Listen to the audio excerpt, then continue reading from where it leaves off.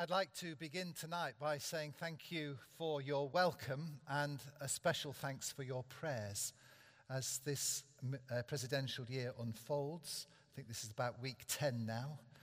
I'm discovering how much the prayers of God's people are a great source of solace and strength. And one of the things I'm praying for is resilience, that I might get to the end of week 52 still as one whole person. In being invited to speak tonight, I chose this wonderful passage from Mark's Gospel to reference our thoughts. Because I think it's one of those gospel passages that if you were to close your eyes, you can almost see it happening. Or, if you're one of those people who had the benefit of a Sunday school education, you might remember being asked to turn a shoebox upside down and cut a hole in it to make it into a little house in which this story might have taken place. But the other reason why I particularly like it is because of the reactions of all the people who were involved. Anyone who knows anything about human behavior can see that what is described here is perfectly natural. So, we begin with the news about Jesus beginning to spread now throughout Capernaum. This is Mark's Gospel. We're only in chapter 2, but boy, you look at chapter 1 and see all the things that happened in that chapter, and suddenly here we are in Capernaum in chapter 2, and the news about Jesus and all that he's doing and saying is beginning to spread. Now, I need to remind you, these are in the days before the internet. These are in the days before the telephone. These are in the days before the television. These are in the days before newspapers and radio. These are in the days before the printing press. This is 2,000 years ago. How did people hear news in those days? Only by word of mouth. And as travelers came from place to place, they brought stories and they told of the things that were happening. And those who came to Capernaum told about the things that Jesus was doing in and around the area of Galilee. And so whenever it was said, he's on his way, crowds began to gather. We see that later on in Luke's Gospel when Zacchaeus hears that Jesus is coming. We hear it when there's lepers outside a village. Whenever the news that he's on his way is spread by person to person, so people begin to gather. And as the news began to spread throughout Capernaum, there were 4 people who had a friend who was paralyzed. And they decided, well, this is the moment that they were going to do something extra to help their paralyzed friend. And so, as the news began to spread, they made a plan, let's take our friend to Jesus so that Jesus can heal him. Now, in my mind, as I close my eyes and think about it, this paralyzed man is lying on a pallet. We're told it is a pallet in the Gospels, one on each corner, jogging their way through the streets of the town, trying to get to the place where Jesus is now resident with the people. But the news has begun to spread. And when they get to the house where Jesus is, it's packed. It's absolutely full of people. So much so that when they get to the door and say, can we bring our paralyzed friend in? They're pushing them away. You couldn't get even in at the door. I like to think in my mind they might have gone to a window and see if they could slide him in through the window. Before they decided that the only thing they could really do was dig a hole in the roof. And so I'd like to know how they did it, got up the steps with the paralyzed man on his pallet and got him up onto the roof, and then they began to dig and dig. Now, we suspect that the houses of the time were made from sort of wattle and daub twigs and clay and things all mashed together to make a reasonable home that could withstand some of the fairly mild extremes of the weather at the time. But what must it have been like to have been a person inside the house when this was happening? At first, some bits of dust would start to come down, wouldn't they? And then some larger pieces of the ceiling would start to fall. And then perhaps a chunk came down as a hole was made big enough. And I don't know what you think about human nature, but that place may have been packed. But you can be sure that as this stuff started to fall, they all moved back. Because they didn't want it falling on their heads. And when the hole was big enough, Mark tells us in the gospel, they lowered the paralyzed man to the feet of Jesus. Now, I've got lots of questions about that. Did they put a rope on each corner and lower him down like that? Did they put a rope around his body with the pallet and sort of slide him in that way?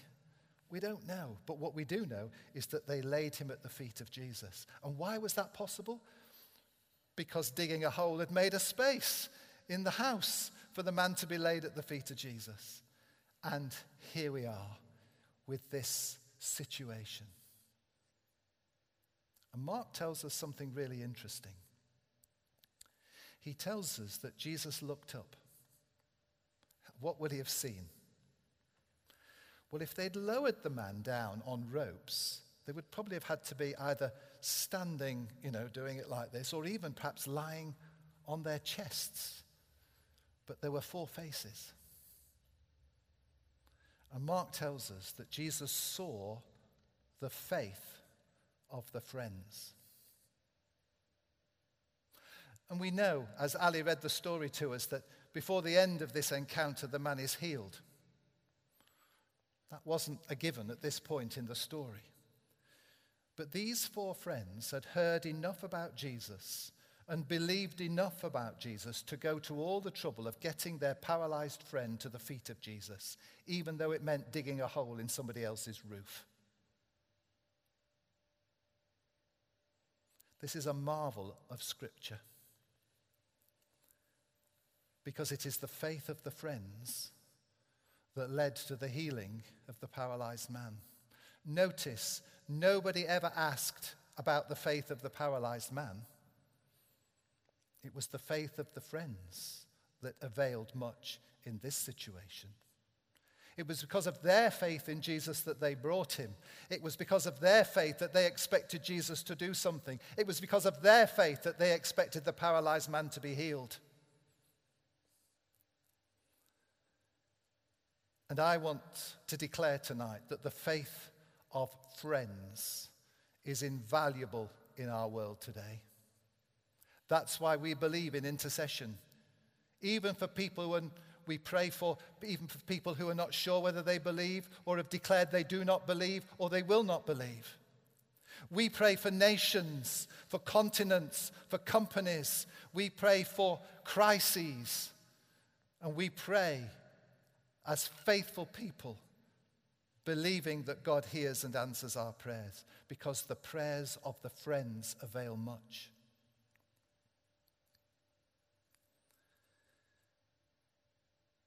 And we need, as God's people, to continue to pray. To pray for those who are in need, and to pray for the world in all its need. I was once told, I think it was by an American evangelist that I was listening to. He said, do you know, if you've got somebody praying for you, just give up now. And he went on to say, and if you've got an older person praying for you, who's got lots of time to give to prayer, just give up straight away. And if you've got an older, I'm sorry this is stereotypical, but if you've got an older female person praying for you, you've got no hope at all. Because God hears the prayers of his people, and in God's way will answer them. We need the faith of the friends. Surely this is what the church is all about, that when we gather, we pray. Not just for ourselves, not just for our loved ones, but for all the world. And we particularly remember those who ask us for prayer, and we pray for those who don't ask to. So here we are. Jesus sees the faith of the friends. What's going to happen next? Well, the friends are really expectant. The paralyzed man's probably not quite sure where he is or what he's supposed to be doing here. But then Jesus utters a remarkable phrase. He says, and he looks at the paralyzed man when he says this, "My son, your sins are forgiven." Now, I think if I'd been one of the four friends and I'd gone to all the trouble to get my pal to the feet of Jesus, including taking the roof off somebody else's house, I was expecting a bit more than just having his sins forgiven. But Jesus knew what they were thinking. Mark makes that clear. He also knew what the scribes and the Pharisees of the law, who were also in that squashed building, were thinking. They were thinking, blimey, this is blasphemy. No one can forgive sins but God. And this Jesus has already forgiven somebody's sins. It's blasphemy. And Jesus knew what they were all thinking. And so he said, so that you might know that I have the authority to forgive sins, I say to you, and he looks at the paralyzed man, rise, get to your feet, take up your pallet, and go home. I wonder how long the pause was in that place after Jesus made that command. I wonder how long it took for the paralyzed man to test his body and to test his feet and his legs and to be able to come to stand. I wonder if anybody helped him up.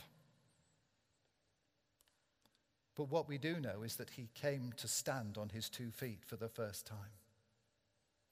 I would like to think that somebody picked up his pallet for him and tucked it under his arm.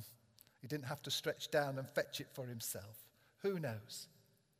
And that place may have been packed, but you can be sure those people made enough space for him to be able to do as Jesus said and get out of that place.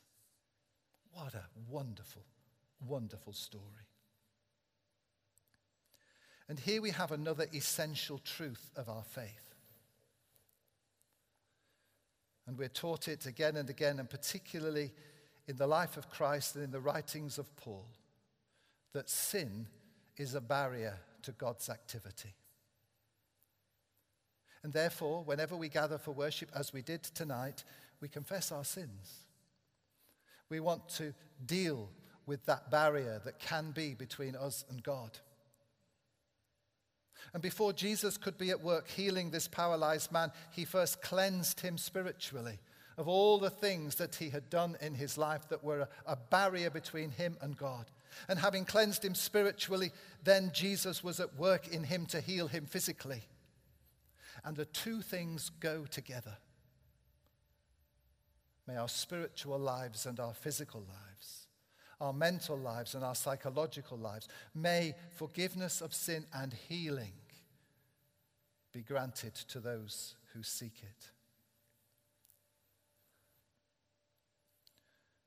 But there is a second truth that also comes from this aspect of the story. And it's a tough one. And it's not always easy for us to talk about. It starts with the Lord's Prayer. A prayer we often say without really thinking about it. But in that prayer we pray, Lord, forgive us our trespasses as we forgive those who trespass against us. Whenever we say that prayer, in essence we're saying, Lord, forgive me as much as I am willing to forgive others. And when you think of some of the horrific things that people experience in life, it is tough to pray that prayer.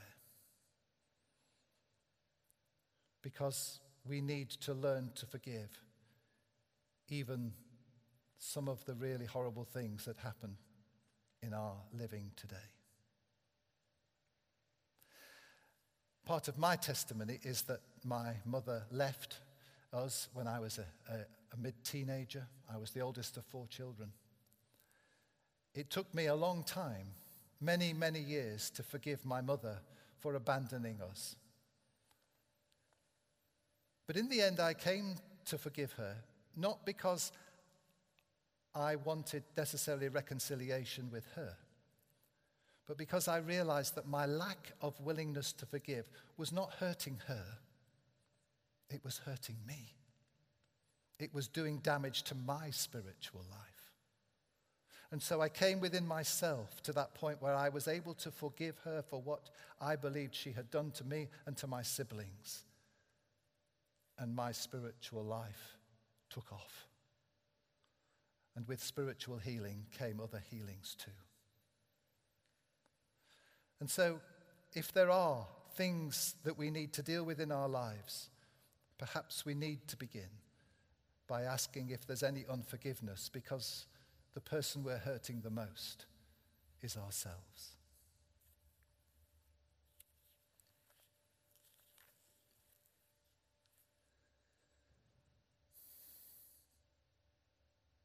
The paralyzed man left.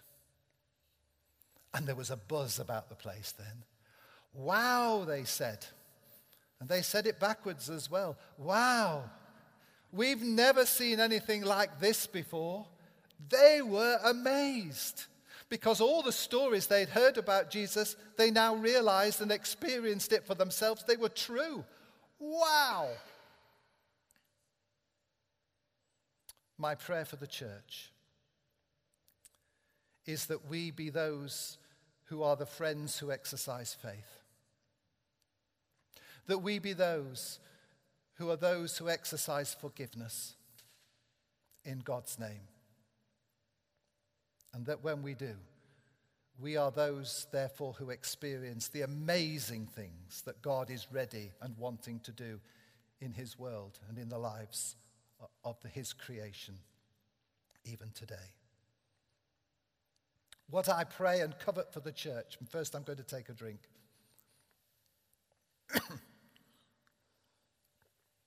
What I pray and covet for the church is that we might so get to that point where almost daily, if not weekly, or weekly if not daily, we get to that point where we climb into bed at night and are amazed, reflecting on the day, amazed of the things that God has done. May we be the wow people of the 21st century, because we exercise the faith of the friends and we recognize and participate in the forgiveness of the Father. Because like an equation, the faith of the friends and the forgiveness of the Father leads to the amazement of the people. And I think that's what Isaiah was hinting about when in our first reading he said, I am about to do a new thing, and to God be the glory. Amen.